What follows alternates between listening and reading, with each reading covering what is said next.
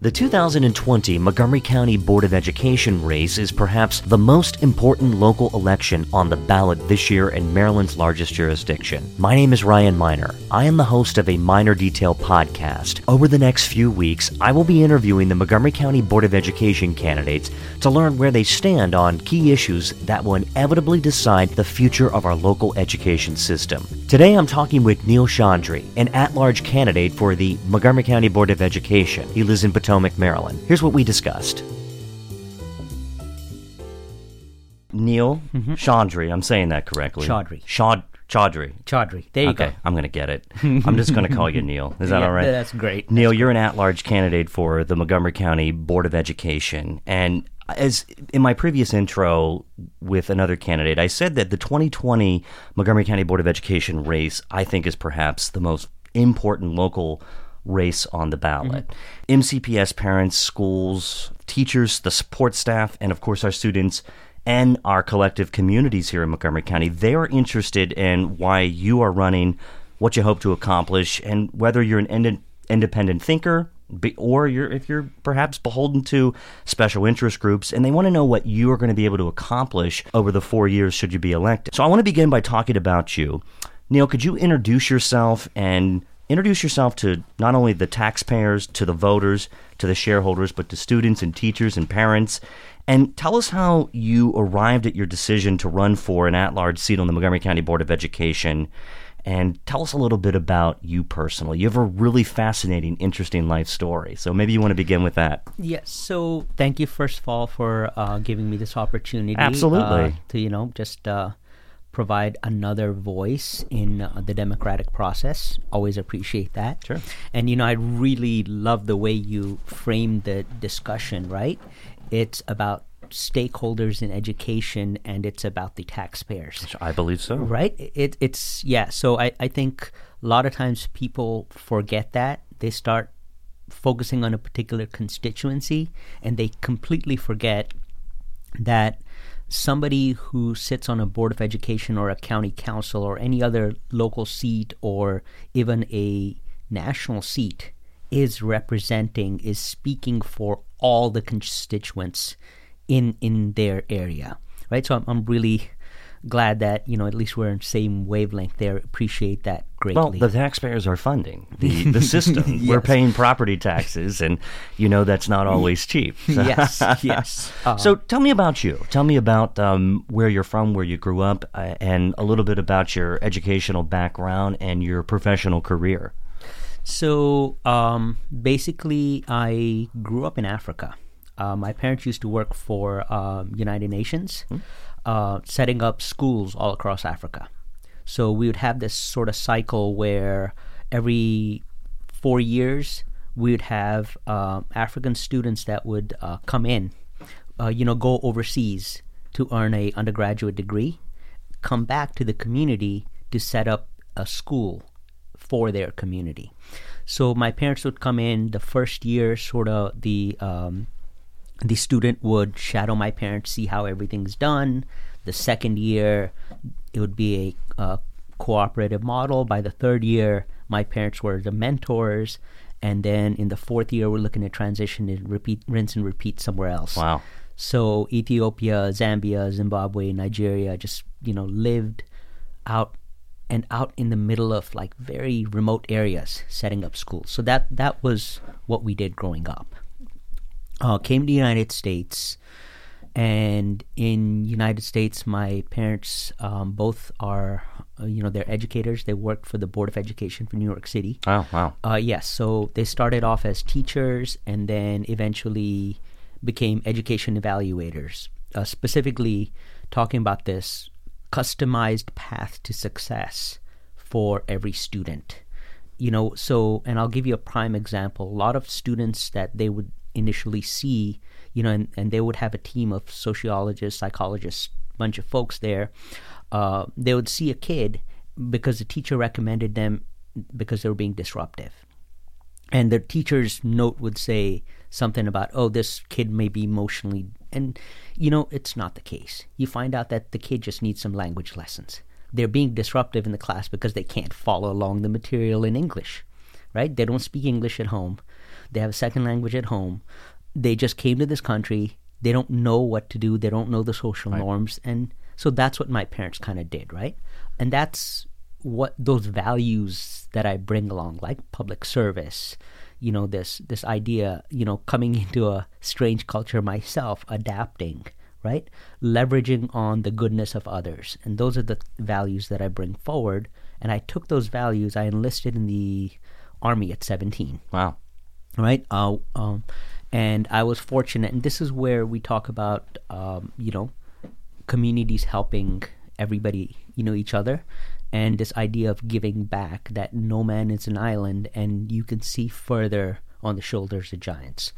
So somebody saw potential in me, recommended me for a Green Gold Scholarship in the Army, got a commission as a result of that in the Army Transportation Corps. Did that for about 10 years with my terminal assignment before I resigned my commission was establishing basically a police infrastructure and public education infrastructure in the Diyala province in Iraq. Wow. So came back.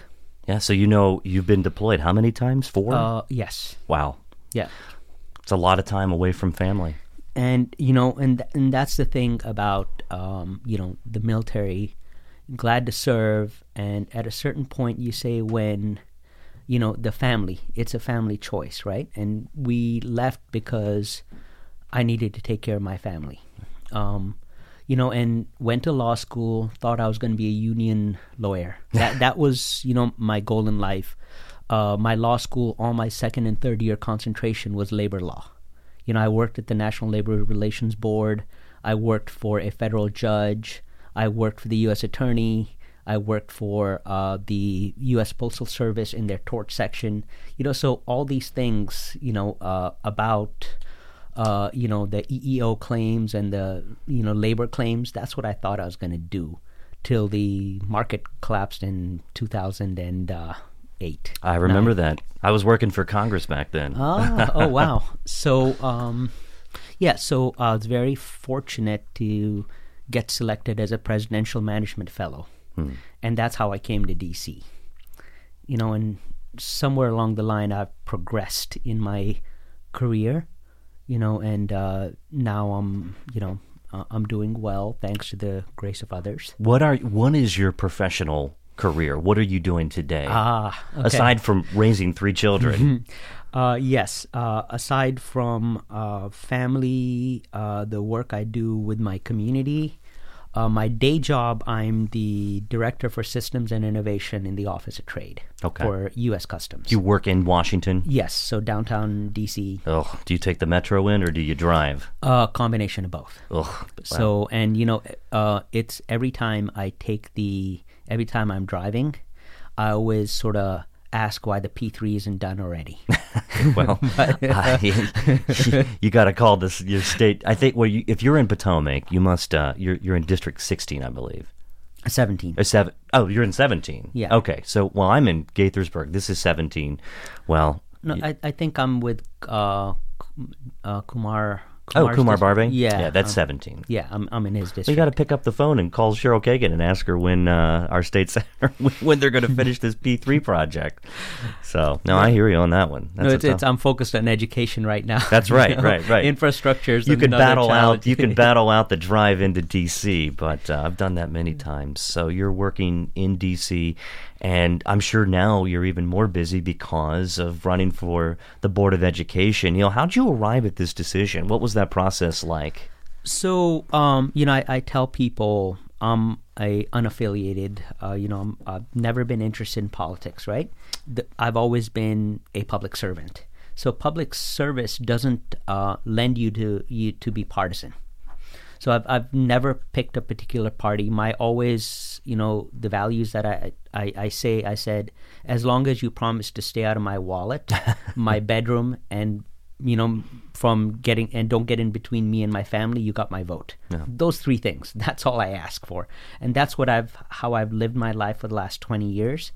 And this past end of December, start of January, I started reading. I don't recall exactly how, but I started reading up on the redistricting process that's going on in Montgomery County, and what that entails or what it doesn't entail. And I attended a public a meeting at a high school in Gaithersburg, the northwest, right? Oh, yeah. Yeah. I went to that meeting, and I was very disappointed, as a stakeholder in the community, where we couldn't get any straight answers from MCPS and WXY. Mm-hmm. The company that is conducting the boundary analysis. Yes. And we're going to talk a little bit about that in just a moment, but you have 3 children in the public schools, and you mentioned they're all in 3 different schools. So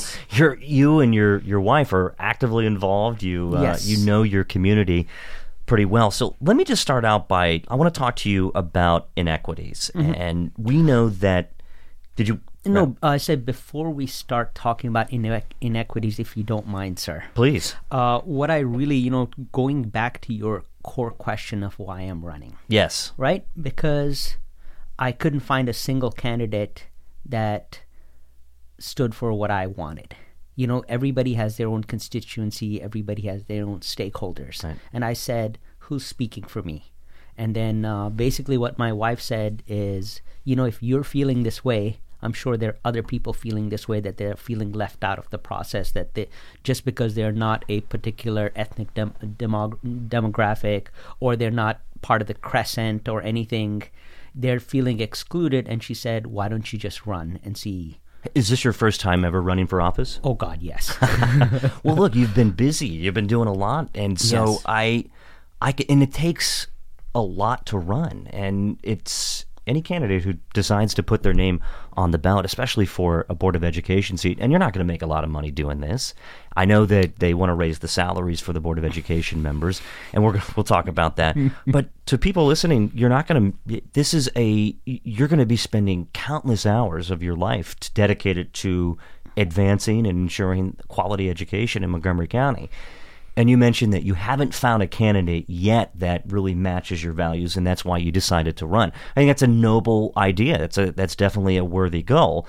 So what aren't you hearing from the candidates? You've probably met many of them. Mm-hmm. And where is it that you want to take your campaign, and what you want voters to take away from all of this? So, as a parent of 3 children attending local schools in Montgomery County, and, first of all, I have to say, just appreciate all the teachers out there and administrators. My children are thriving in MCPS, so let's not discount that, right? It's not all gloom and doom.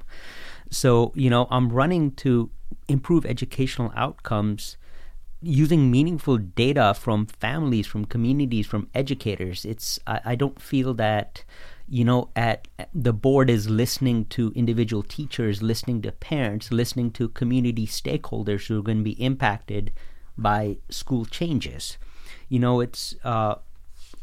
don't have a common platform where there's a way to hear from ordinary citizens that are not tied in. I mean, you have kids yourself. Yeah. It's so hard to go to a board meeting, and unless you are plugged in, or even, these decisions and whatnot, or going to finding out what the legislature is doing, unless you're tuned in. Right. It's very hard. And we can find out through the website. We can find out by watching the videos. But as I was telling my wife earlier today, we would love to go to more of the Board of Education meetings. But as well as I do, when do they start? In the evenings. What are we doing? We're coming home from work after a long day.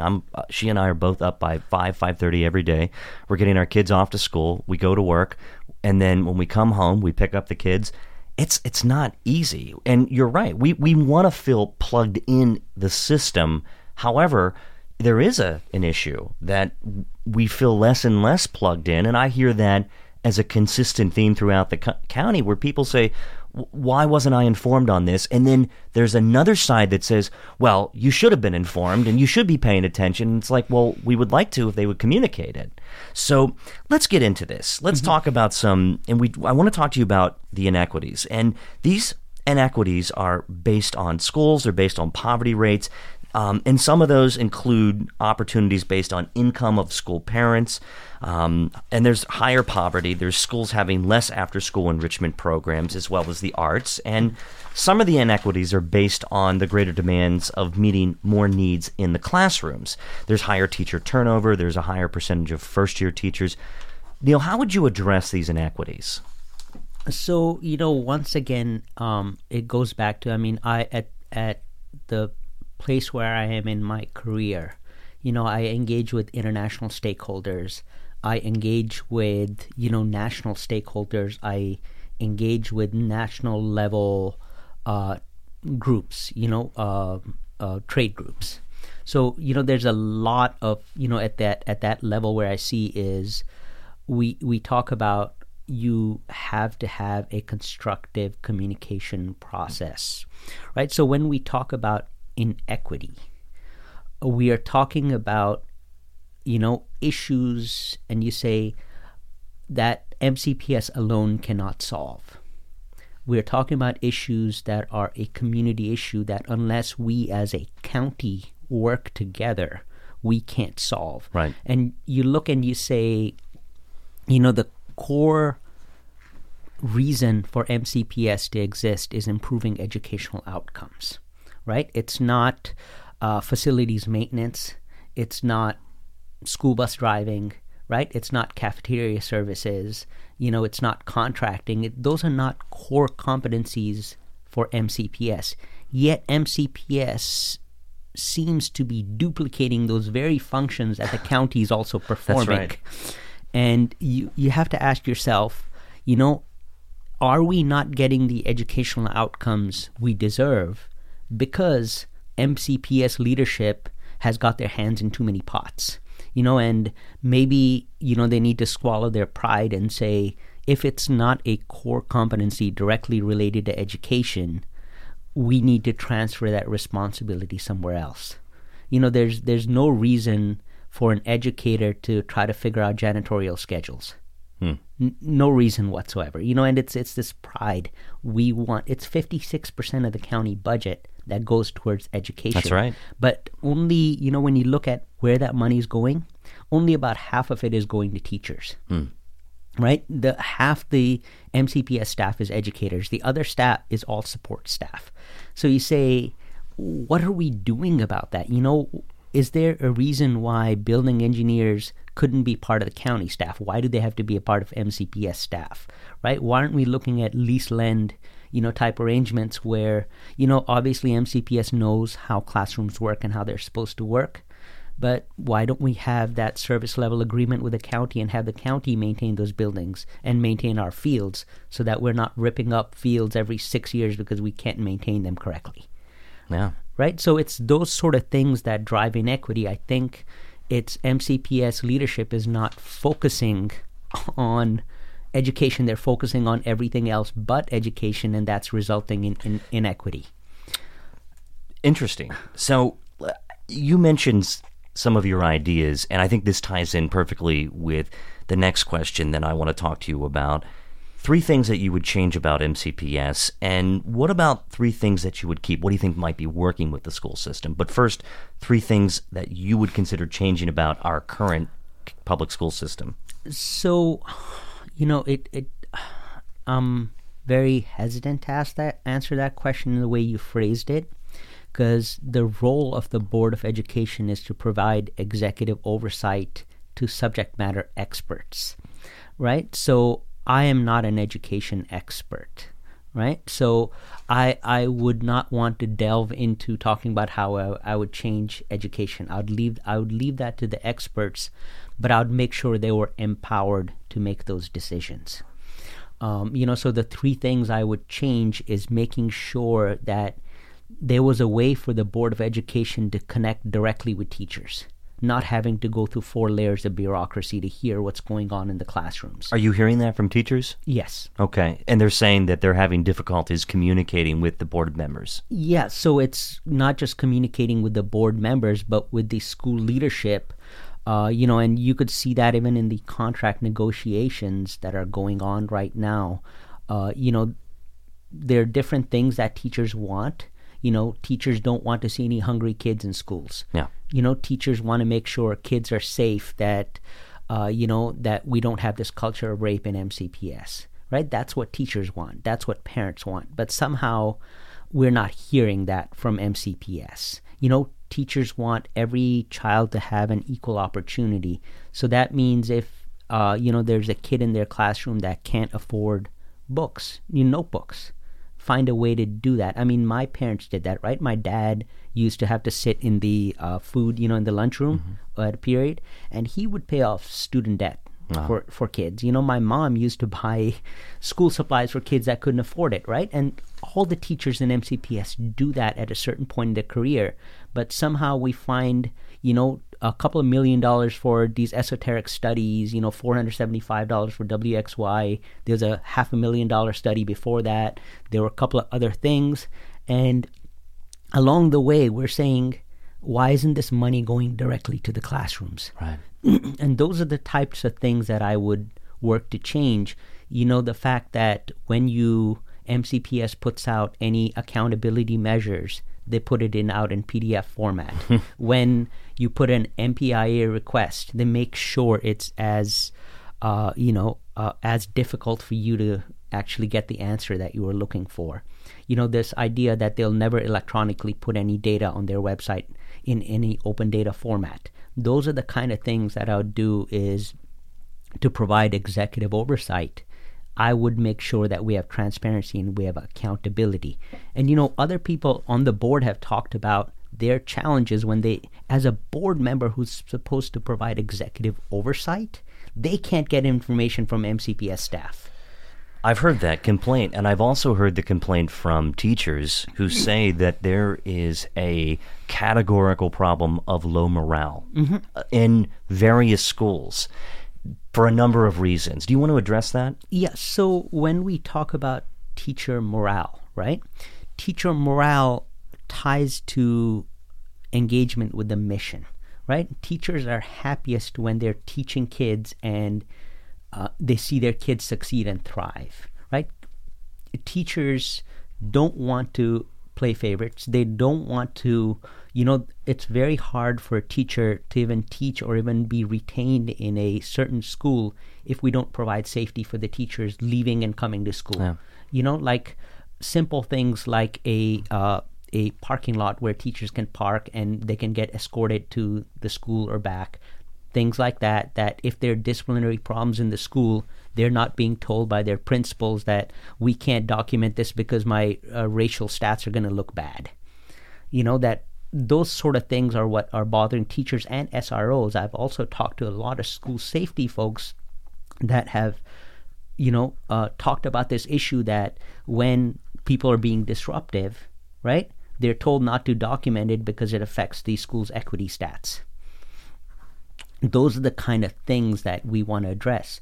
And also, on that line of that SRO, completely understand... For people who are unfamiliar with that, you're, of course, referring to school resource officers. Yes.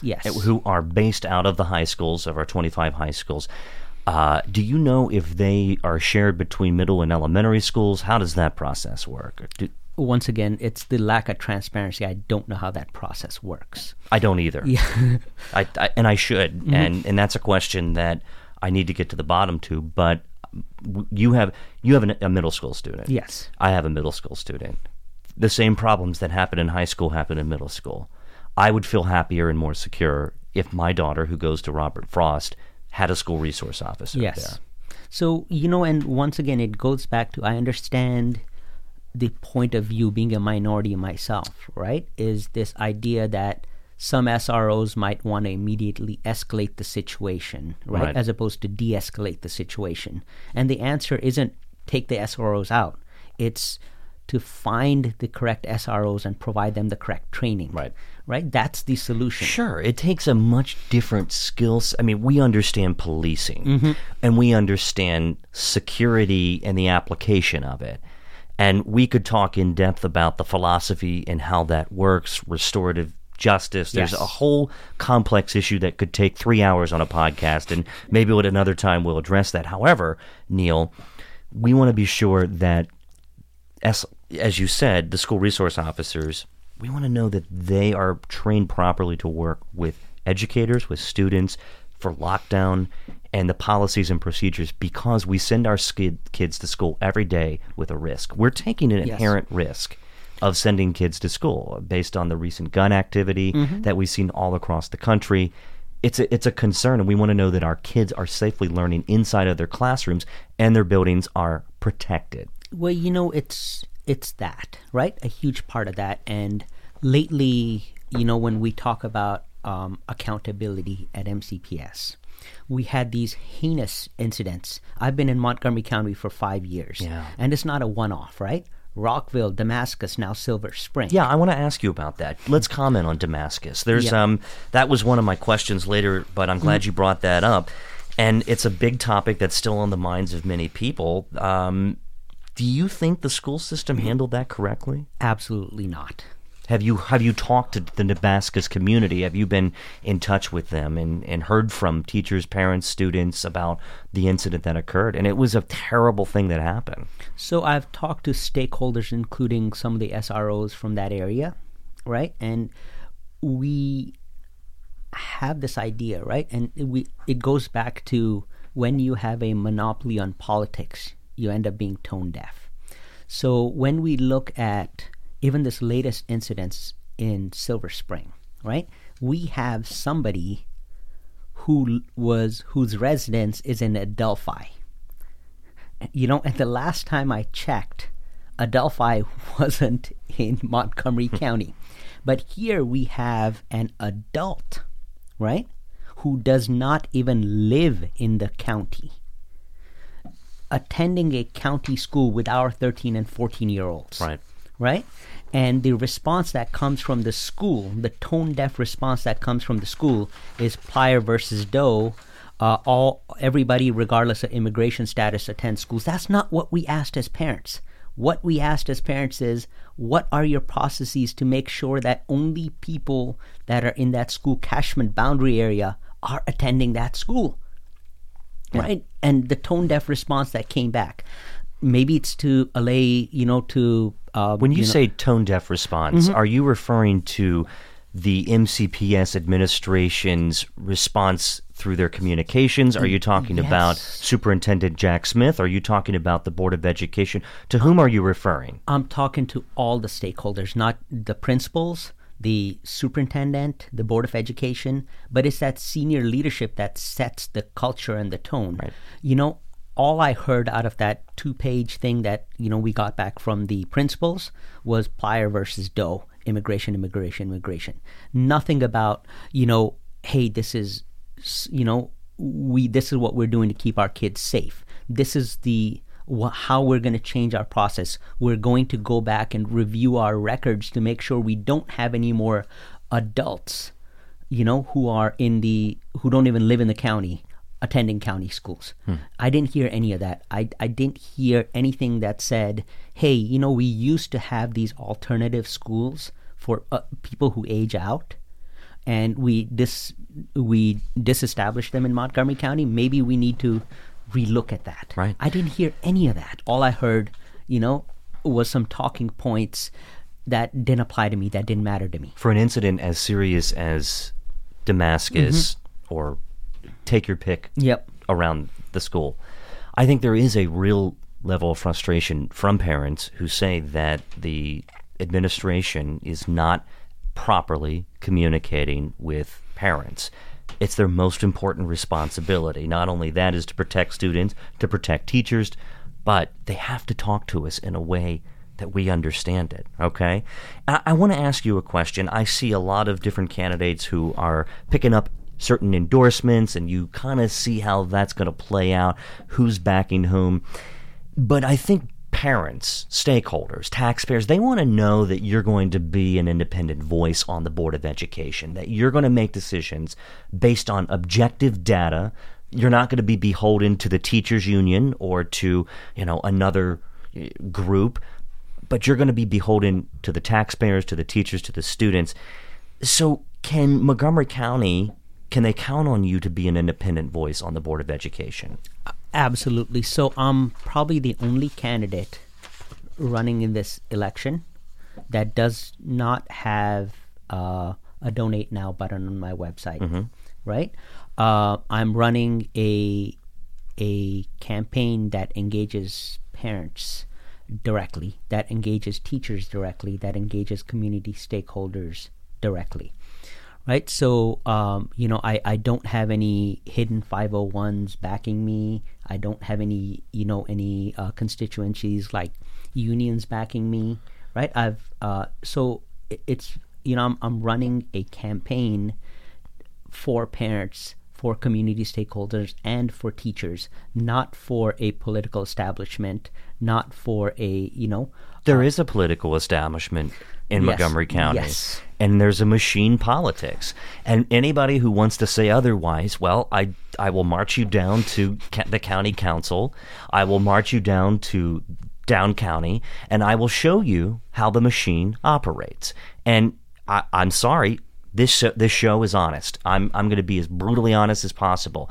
There is a certain culture in Montgomery County, and I think you're familiar with this, Neil. If that you're not on the inside, then they ask you why the hell you're running for Board of Education.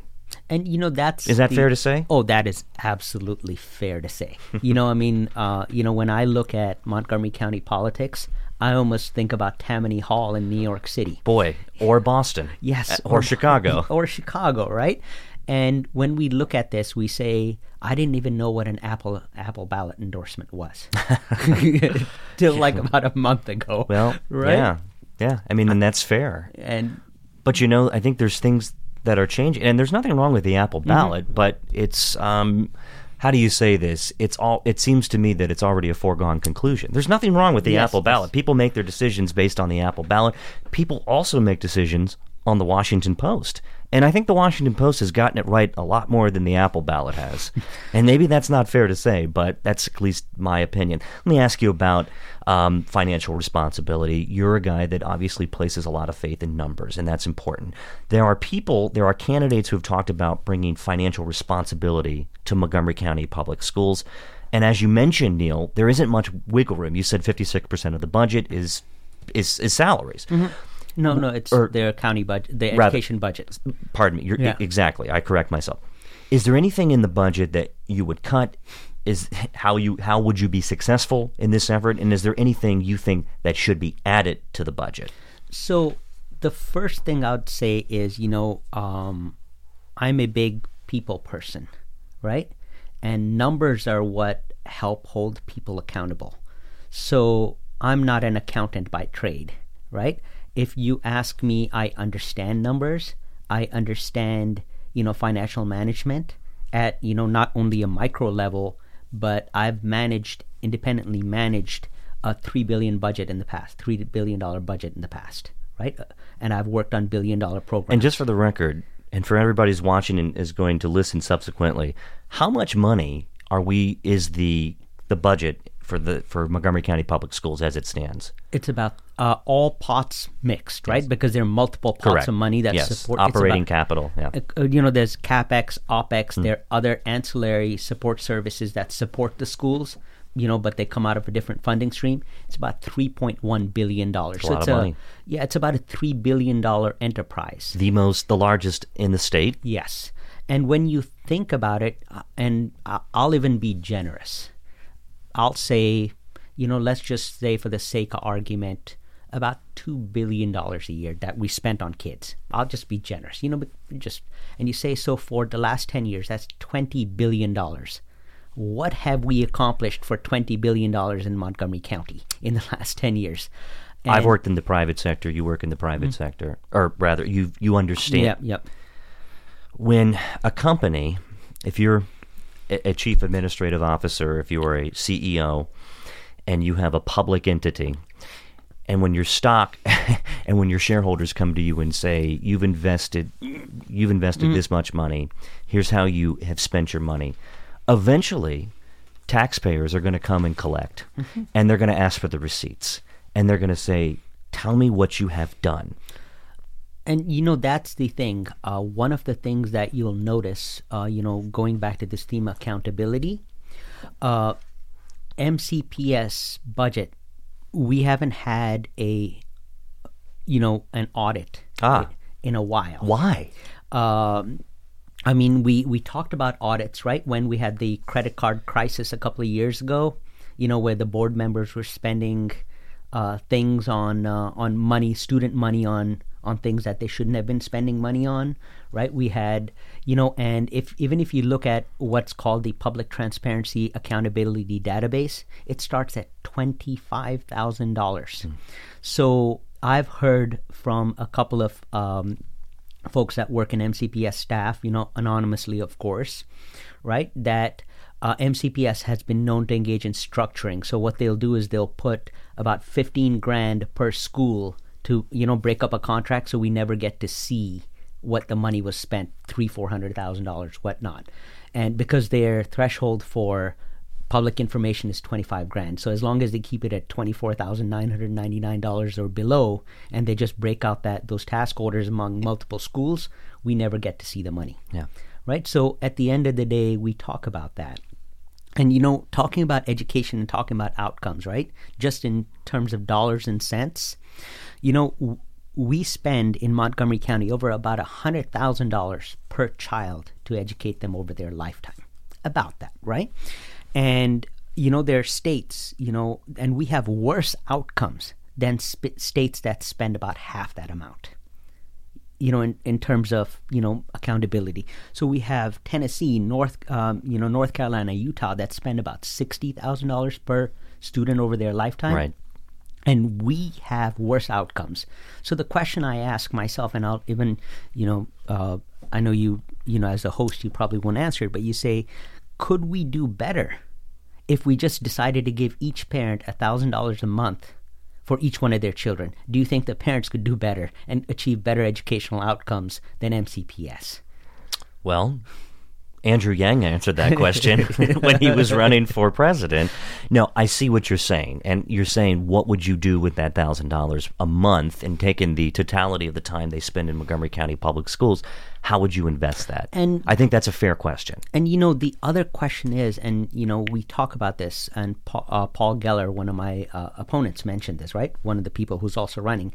He said the number one subscribed course in Montgomery College is remedial English. The number 2 course is remedial math. And about 60-something% of our students in Montgomery College are MCPS graduates. How is it that we are sending grads after we're spending over, $14,000 per student per year, and they have to take remedial math going to Montgomery College? That's unacceptable. We're not talking about those, right? We're talking about equity. We're talking about, all these other things, trying to get all these other programs in place because we want to hide the programs that we're failing at. Right? We want to talk about, school construction. Why is MCPS talking about school construction and working about how to do bids? That's not a core competency. Maybe if they gave that task to Montgomery Planning, maybe we would have more holistic planning across the county. Let's move to boundary analysis. It's the big topic of the year in Montgomery County Public Schools, and I think that's why you're seeing candidates that are running for the very first time. Let me ask you this question straight up, Neil. Would you support altering contiguous boundaries? Would there be any situations where you would support changing non-contiguous boundaries? And do you support the concept of neighborhood schools? So we'll start with, it's a very complex question, right? Yes. And I think you have inadvertently boxed me in a little. I don't want to do that. Yeah. But the point is that we want to understand. Well, let me just start. How about this? Why don't we start with the boundary study in general? Do you support the school studying boundaries? So absolutely. I support periodic boundary analysis, right? I do support that. That's done in a very systematic and rigorous way that includes all the appropriate stakeholders from the communities being affected. Right. That's it. Then the second key point I'd like to make is, even with a boundary analysis, the changes must be contiguous, compact, and limited to achieving the specific outcomes, those objective outcomes we talked about. So whether it's reducing transit time, whether it's reducing capacity, right? Overcapacity, whether it's to ensure that we do have diversity, right? All those things, we need to start off with very specific outcomes in mind when we do a boundary analysis, and all the boundary analyses need to be, all the boundary changes need to be contiguous and compact, so that we don't have instances where, like your child, for instance, is going all the way across the county to a different school just because that's what they've been assigned, right? I mean, I have 3 kids. They are about a mile and a half away from my home. And it's very easy for me or my wife, if as both working professionals, if we need something, we can coordinate for after school activities. If there's an emergency, we can lean on a neighbor or somebody else, or another classmate's parent to pick up the child and bring them safely somewhere. Imagine if we had to do that across the county. I don't know anybody in and we mentioned Damascus. It's stuck in my mind. I don't know anybody in Damascus. Imagine if my child had to take a bus every morning to go to Damascus, and then come back, and they got sick in the middle of the day, or something else happened, or we had to shut down the school because of a threat. How would I react? How would my wife react? How would any other parent react? Don't know, and people haven't thought through those answers, right? So I completely, Why is it that you said people haven't thought through those answers? Based on some of the discussions that I have seen, I think that you have a point there. It's complex. Now, the company who was authorized to do this study, that we're paying for, they haven't returned any results yet. So we don't know what we're in for. So, that's fair to say. We don't know. And I think some of the candidates are advocating for taking using recommendations based on their analysis, and then giving them to the experts to make the decision. So on this topic, right, let me go, and it ties back into why I'm also running, right? And I think a lot of my decision was crystallized after, I attended a public hearing, right, on this boundary change. Yep. So we have a company, we have a process by which the Board of Education said, we need to look at countywide redistricting. That's fine. That's in their purview. Support that. They need to do that. And they had a couple of good rationales about, 20 years we haven't done this, blah, blah, blah. Yeah. Good, got it. Put out a contract, very specific contract that called for specific things to get done and specific qualifications for people to be able to do that. And as a result, only 2 companies were able to meet the criteria, one of them being WXY, right? Perfectly fine. Brouhaha comes, and the board, in a sort of sly manner, decides to change the task order so significantly, to now talk about it's just going to be a boundary study. And the deliverables have significantly changed, but we never discussed whether that amount that we originally decided to pay WXY is still appropriate. That if all we're asking them to do is a online some tool, right? This modeling tool. Why we couldn't find a local minority disadvantaged business in Montgomery County, to build that tool? If now we have taken all the education, all these other things out that WXY is supposed to be an expert in, we took all that out of their scope, and now they're just required to build a model. We're saying we can't find a single data analytics company in Montgomery County that's minority and disadvantaged. And that's criminal, right? And we're still paying $475,000. So let me ask you about this. We've heard the term busing. Okay. So let's give it to us straight. We'll put our cards on the table here today. Parents want to know if you support this concept or not. Absolutely not. Yeah. Schools, and we talk about, these wraparound services, right? Schools are a part of the community. You can't destroy communities and destroy schools. You can't do that.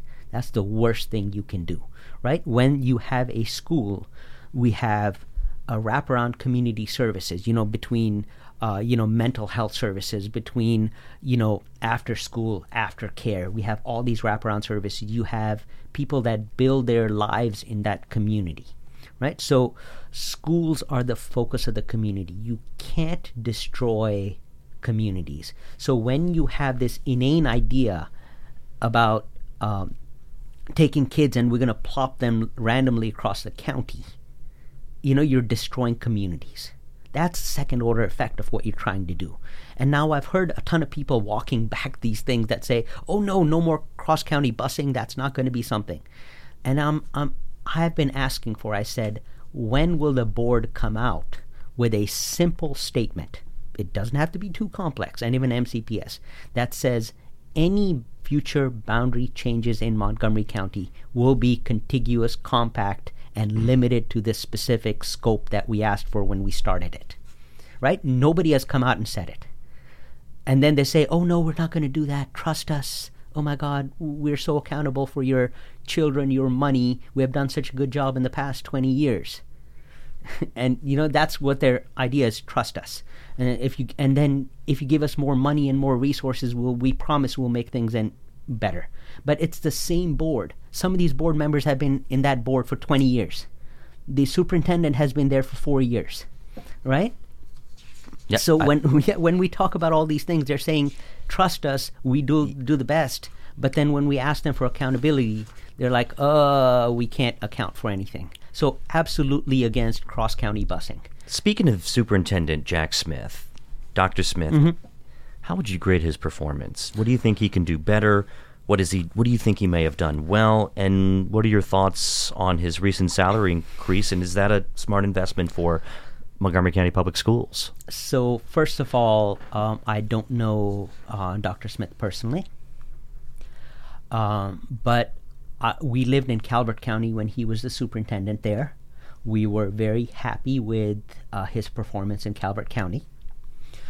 In Montgomery County, also, like I said, my kids are thriving, right? So education-wise, appreciate what he has done.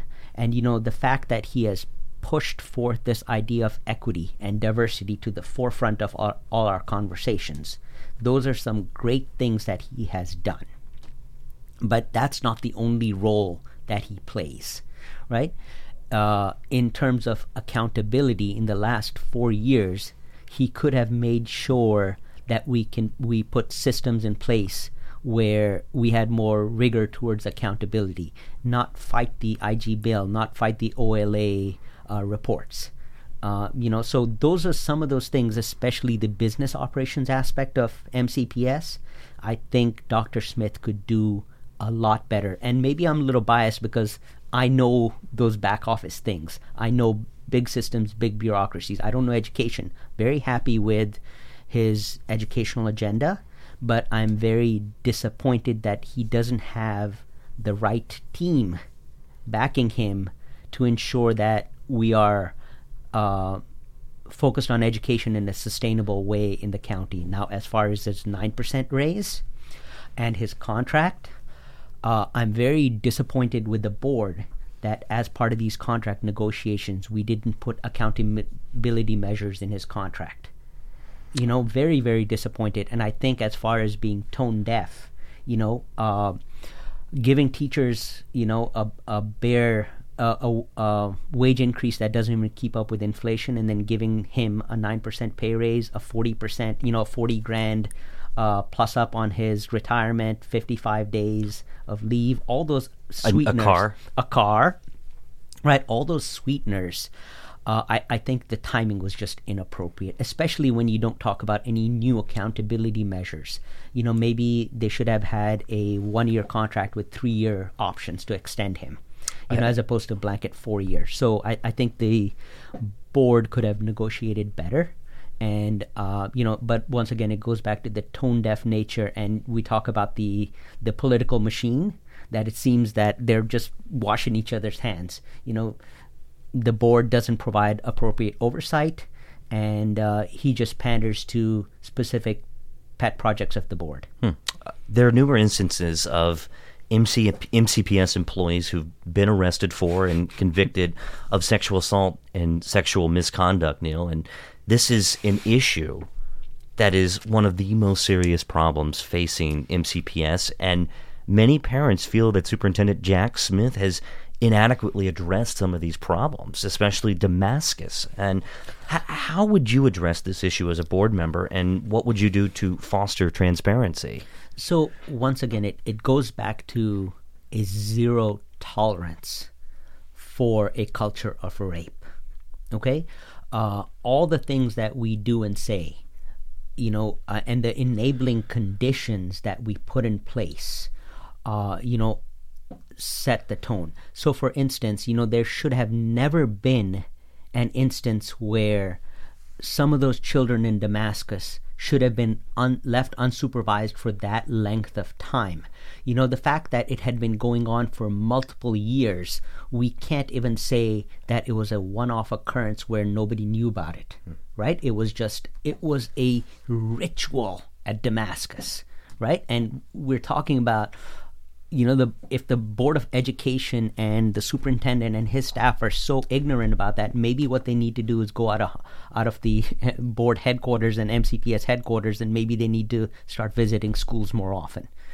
If that's the kind of ritual and people knew about it and it wasn't brought to the surface, look, I was in a college fraternity. I understand ritual. I understand what goes on, but rape. And I'm sorry. There's just. It's unfathomable. And that's where we talk about even the tone-deaf nature of Dr. Smith's communications to the community. Well, that's the point, right? I mean, shouldn't we ask, what can our school system do to better communicate that this incident's never going to happen again, and transparently explain why it happened in the first place? That's a concern among many parents, to say, why isn't Dr. Smith and his team effectively messaging this and telling us the truth? And, I completely agree. And that's where, it started off with, hey, maybe that heinous incident in Rockville, right? In the bathroom in a public school, right? Maybe that was a one-off. Okay. Things happen. Bad things happen sometimes, right? But then Damascus happens right after that. And you say, did you not learn? And then right after Damascus, we got this thing in Silver Spring. And you say, did you not learn? Where is your attention being focused? Right? What are you doing to keep our children safe? I haven't heard a single thing about you keeping our children safe. All I've heard is about, something about equity and something about Plyer versus Doe. I don't care about that. I just want to know when my 9-year-old girl, my 13-year-old girl, and my 15-year-old daughter, all my daughters, are going to school, they will not be raped. That's all I need to know. And I need to know what the school system is doing to ensure that does not happen, not just to my child, but to any child in Montgomery County. Well, that's a concern that every parent should have, and I'm sure they do. You know as well as I do that MCPS, they're failing a large group of students, Neil. The test scores show a stark reality. What do you think are...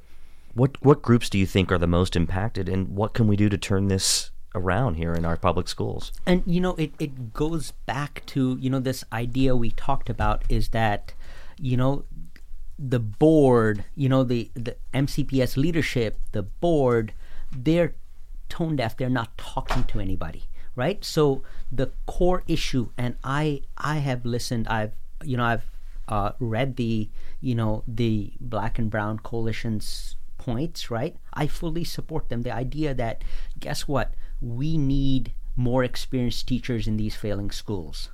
We need more experienced administrators in these failing schools.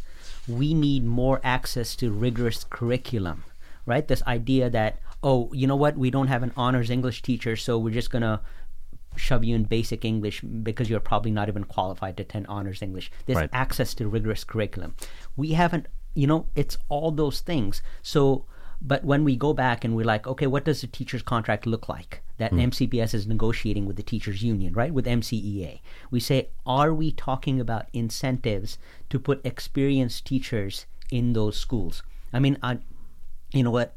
I'll be honest, right? If I had, if it's a seniority-based system and I'm going to school that has a high rate of crime and poverty, that I'm struggling every day, I'm getting frustrated every day, and the administration is doing anything about it, I would, as soon as I got that chance, I would move to a better school. Everybody would, right? You would move to a better job, you'd move to a better commute, right? Everybody does that. But what are we doing in terms of incentives to make sure teachers that maybe are on the fence, that we can retain them in those schools, those teachers with the 5 to 15 years experience, that golden time, that we're keeping them in those schools. Do we have a mentorship or a grooming program to build the bench of competent administrators to take over these underperforming schools? Are we talking about a rotation policy for principals, so that the principal doesn't stay in one school for 20, 30 years and they get that golden ticket and whatever, that every 3 or 4 years they're rotating schools?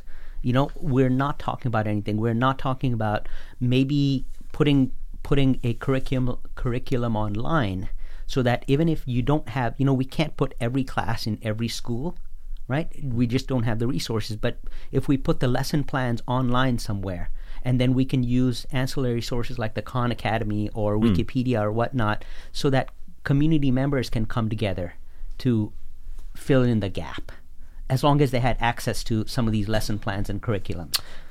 So those are the kind of things that when we get so calcified in our approaches to things, we never think about, and we forget that it's kids. It's, we all start going to our constituencies and we forget that it's about the kids. That's right. There are parents concerned, too, that MCPS, they're only challenging students performing at grade level or below, and not challenging or focusing on students at advanced levels or above grade level. What do you say to that? What's your solution? I completely agree, right? And this cookie-cutter architecture of school education is something that Dr. Smith needs to look at. Take a really hard look at, right? We have 32 children in each classroom, about between, 20-something to 30-something. Some classes are larger. So obviously, a teacher can't provide individualized instruction to every student, right? Right. But what we could do is, if we provide teachers access to multiple types of curriculums, they can help each student maybe individualize it a little more.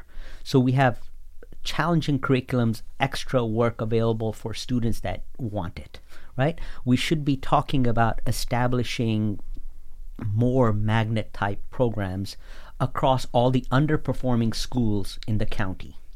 And it's incentivizing parents in better schools. If you say, okay, I can go to a W school. Let's just be blunt about it, right? My kids can go to a W school. We're happy, right? But guess what? There's this data science program, in Northwood or somewhere else, and it's competitive entry.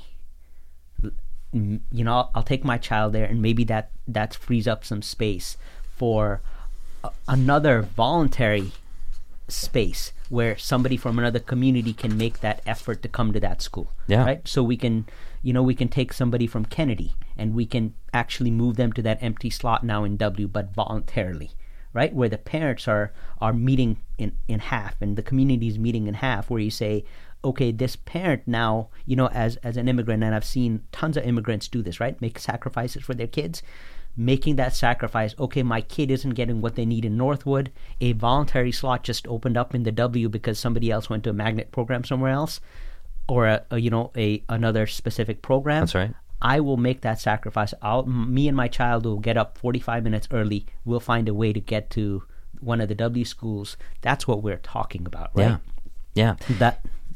It's a solid point, and you're probably aware that a number of MCPS students have committed offenses that are violent in nature. Would you be in favor of allowing students to remain in our classrooms in our public schools with other students who desire to learn, or would you be interested in moving those students to an alternative school where they could be better served and not be a threat to our student population and our teachers? So, in public service, right, and, especially with collective bargaining and stuff, I deal with these issues quite a bit, right? And it's not just kids, it's adults too, right? So we talk about this concept of an escalation ladder. Yes. You can almost look at it at a points-based escalation ladder. And that's where, that SRO training also comes in, and teacher training, the empathy training comes in. Maybe the kid is having a bad day. We don't need to immediately throw them off the deep end of the pool, right? We can maybe put them in a classroom, a different classroom in that school just for that day, and maybe they're acting out because they're hungry. They didn't get a good meal or good night's nap at home, right? And guess what? If they are continually being bad, they're not contributing to the classroom, then we need to look at those alternative locations. And I still don't know why we started closing a lot of these alternative locations in Montgomery County. And, it goes back specifically to your point is every child is different. We can't put this cookie cutter. And maybe some children would benefit from not being in a 8-hour period day in that rigid classroom. Maybe they would appreciate, having night school where they can focus better, right? Maybe they would appreciate being with other 20-year-olds, right, as opposed to 13-year-old girls, right? All those things we talk about, we need to be looking at alternatives. This cookie cutter approach is no longer working. Yeah. Let me ask you a question about the student member of the board. Do you think that the student member of the board should be given authority to vote on budgetary matters, and should they be allowed to chair a committee? No. So what I think is the student member of the board, right, is a great opportunity, right? And I actually think that we shouldn't just have one student member of the board. We should actually have a student member of the board for every board member, and they shadow them. Well, I think that's an important point, and you gave a definitive no. And this is a minor detail podcast. We appreciate straight answers here. I see student members of the board being co-opted by some board members over the past couple of years. They're excellent students. They have so much potential, but then it becomes, I've seen some partisan members of the student. I mean, I've been tweeted at by a former student member of the board, and I won't mention any names, who went to Yale and then is bashing anybody who doesn't agree with his political philosophy.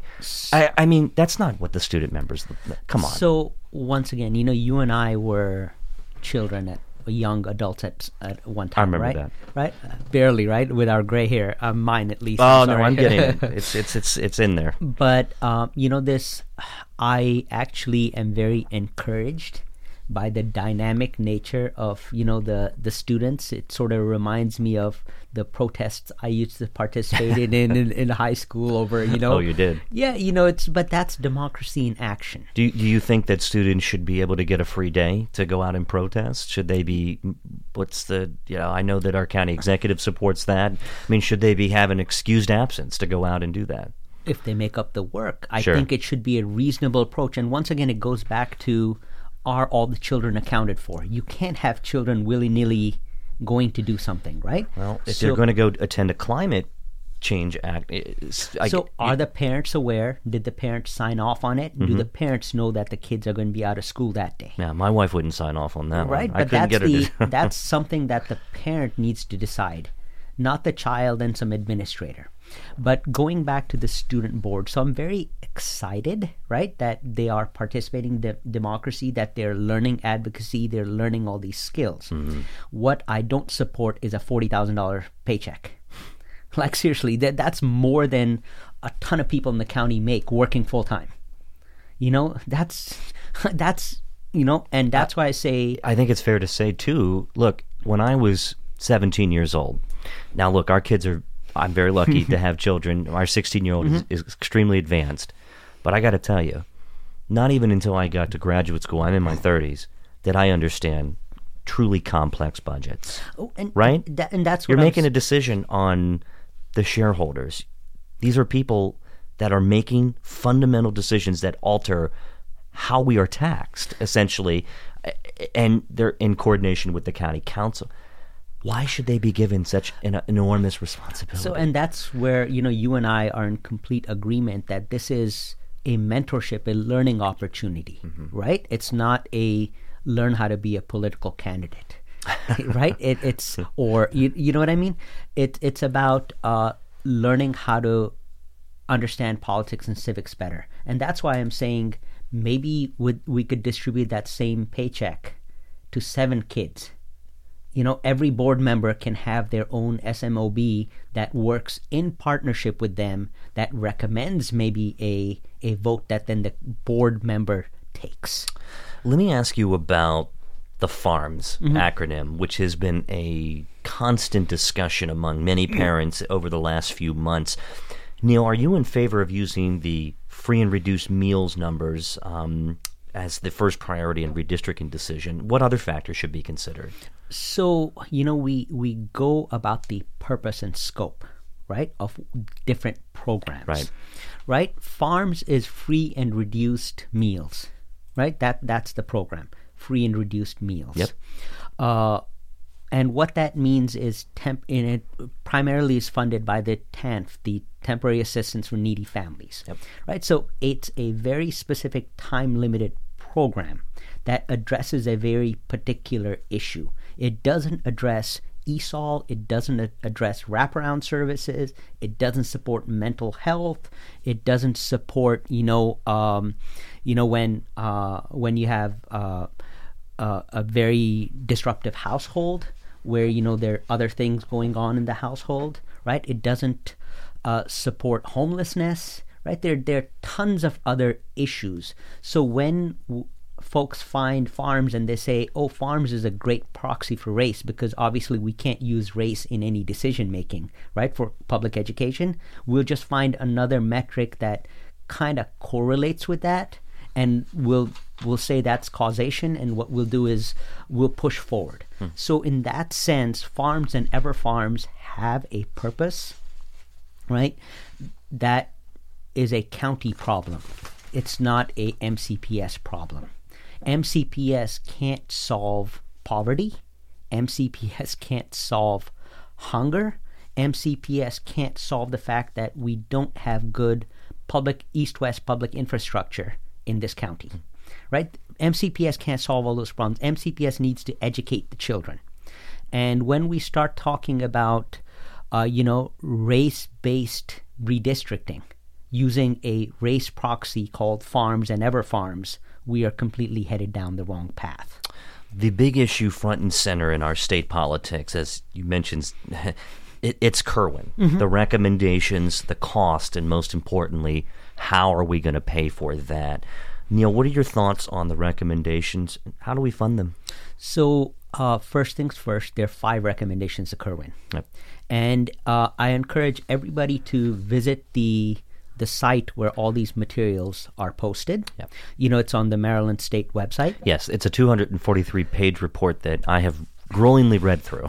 So one of the things that I found very interesting is the responses to this report, right? Every stakeholder submitted responses, including the Maryland, the Boards of Education Association and MCPS and Superintendents Union. They all submitted things. That's right. And if you read their letters, it's not me putting words in their mouth. You read all their letters, they all oppose recommendation 5, which is accountability. They all oppose it. They're saying we already have enough accountability measures in place. Well, if you did, obviously we wouldn't be talking about, disproportionate educational outcomes. We already had the Thornton Commission a couple of years ago, 15 years ago, right? We already had casino money that was supposed to go to schools. And it didn't. Yeah, so we're talking about, we want more money for these great things, which I support, but we don't want any accountability. Completely wrong-headed approach. And I support things in Kirwan that talk about, preschool for all, right? Those good things, access to rigorous curriculum, right?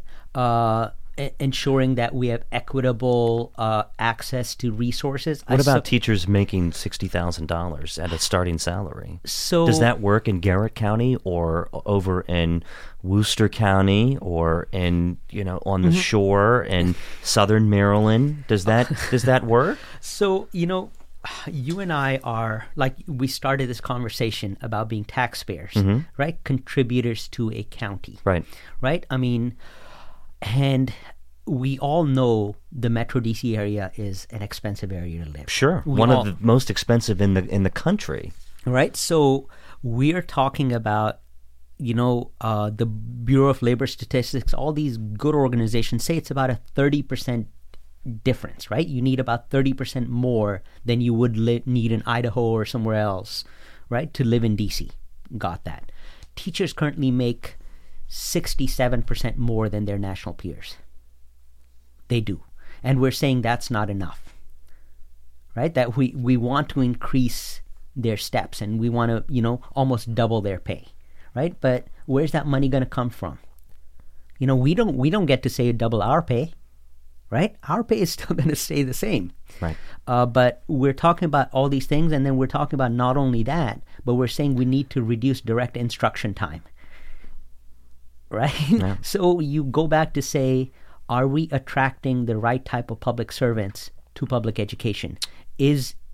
Are we having a hard time? The argument is we can't get enough teachers in Montgomery County, right? Or in certain Maryland That's areas. definitely a concern. And you say, maybe we should be asking the fundamental question, are we recruiting the right people, to be educators? Are we incentivizing them in the right way so that when they get more experience, they're actually staying in the schools that need the most work? Well, a tax bill just failed last week where they wanted to increase the sales tax on specific services. And Yes. while that has failed, they're still pushing another. They passed the Kerwin in the House, as we have Yes. come to learn, but they still haven't found a comprehensive plan to pay for it. And what we're not hearing that is being discussed among organizations like the Maryland Association of Counties, MACO, is that county government are concerned because they're going to be hit with likely property and tax increases to pay for some of these recommendations. That's a major concern. Look, was it back in 2015, Montgomery County already was hit with a 9.8% tax increase? It was 8.75, sir, but yes, close to 9. Was it?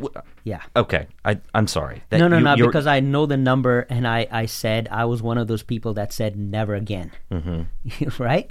So, at the end of the day, we're talking about Kerwin, right? In terms of real dollars, we're talking about $40 billion over 10 years, right? And what that means, right, when we talk about impact to families, not this macroeconomic impact. When we talk about impact to families, it's a 39% increase in your income taxes, or it's a 89% increase in your sales tax, or it's a 535% increase in your property taxes. You pick, right? So what that means is your effective tax rate as a family member, right? As a person living in Montgomery County that pays taxes, your take-home paycheck is going to get reduced by 12%. Can you do with 12% less? Can you meet your financial obligations? Can you pay your mortgage? Can you do all those things you need to do with 12% less every paycheck? That's what it really boils down to. Well, as a Board of Education member, clearly you have to be a fiscal steward of the county, So I think we covered a lot of issues today. So I want you to plug your website and plug any of the upcoming events that you plan on being at. Yes. I'm sure there's going to be. I know that I read Bethesda Beat. And by the way, if anybody who is listening from Bethesda Beat, Caitlin Peets is a fantastic local reporter. In fact, she's one of the best local beat reporters in the area, in the region, and she has done one heck of a job covering Montgomery County public schools. I want to give her a shout out. It's not an easy job. It's taken a toll, and she continues to churn out some excellent articles, keeping all of us informed. I read her stories every single day. But you're going to be all over the place. But first, your website. So, yeah, it's kind of funny. Somebody told me, and I'm not a career politician, they said the first thing you need to do is get a name tag from Office Depot. That's right. That says who you are and what you're running for. That's right. I still don't have that. I'm going to work on that today. There's a Staples right down the street. Exactly. So, but my website is chaudhryforchange.org, CHAUDHRY, chaudhryforchange.org. My Facebook presence is also Chaudhry for Change. And that's where I keep all my official positions. So if you ever want to screenshot or cut and paste my official positions, that's where you'll find them. My website talks about who I am as a person. You can actually see a little dated, it's about a couple of years old, but a dated picture of me and my family, right? Doing something productive. So you can sort of say, at least this guy doesn't look like a complete weirdo. So, but check out my website, Chaudhry for Change. I have a email address also on there that if you have any personal questions, concerns, feel free to reach out to me. I've been invited to a ton of community events. I intend to attend all of them. Good. Good. That'll be helpful. Yes, and at the end of the day, it's getting the message out that trust but verify. Yeah. Right? I trust that the educators in Montgomery County are doing the right thing, but I would like the board and to make sure that we verify that that's happening. And that's what people ask me, what do you want to change about education as a board member? And I tell them absolutely nothing. I'm not an educator. My job is to provide that executive oversight to make sure educators get their appropriate resources that they need in order to improve educational outcomes in a sustainable way. Neil, it's been a pleasure to chat with you today. I appreciate you coming on to a Minor Detail podcast for the first time. I'm sure that we were going to talk again. I wish you the best of luck in your race. I know it's going to be a busy few months until April 28th, which is the primary, and I believe that early voting begins April 16th and extends through the 23rd. Make sure you vote, and as an unaffiliated guy like myself, a total independent, we can vote for the Board of Education and nobody else, and as you know that as well. And if you have any issues finding your polling place, please email me. I can help you with that. It's ryan@aminordetail.com. Neil, thank you. It's been a real pleasure to chat with you. And if people, are you going to be doing yard signs and all that stuff? I see other candidates with yard signs out, and I know you're not taking any money because you said you're not donating. You don't have a donate button. Once again, I started this campaign in January. Mm-hmm. I didn't officially start the campaign till that Friday when we filed. Yeah. Right? And a lot of my competitors have been planning this as career politicians for about last year or so.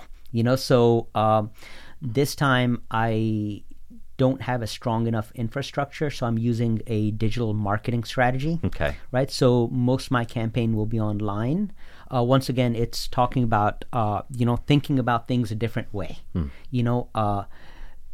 I personally think, yard signs, sort of like open houses, make certain people feel good, but I don't know what the ROI is and whether that's an effective ROI and use of money. Well, look, it's like Twitter. If you went by Twitter, then another candidate would be the front runner for president of the United States right now. Yep. And it's not always real life. And yes, it's nice to have out, but that's.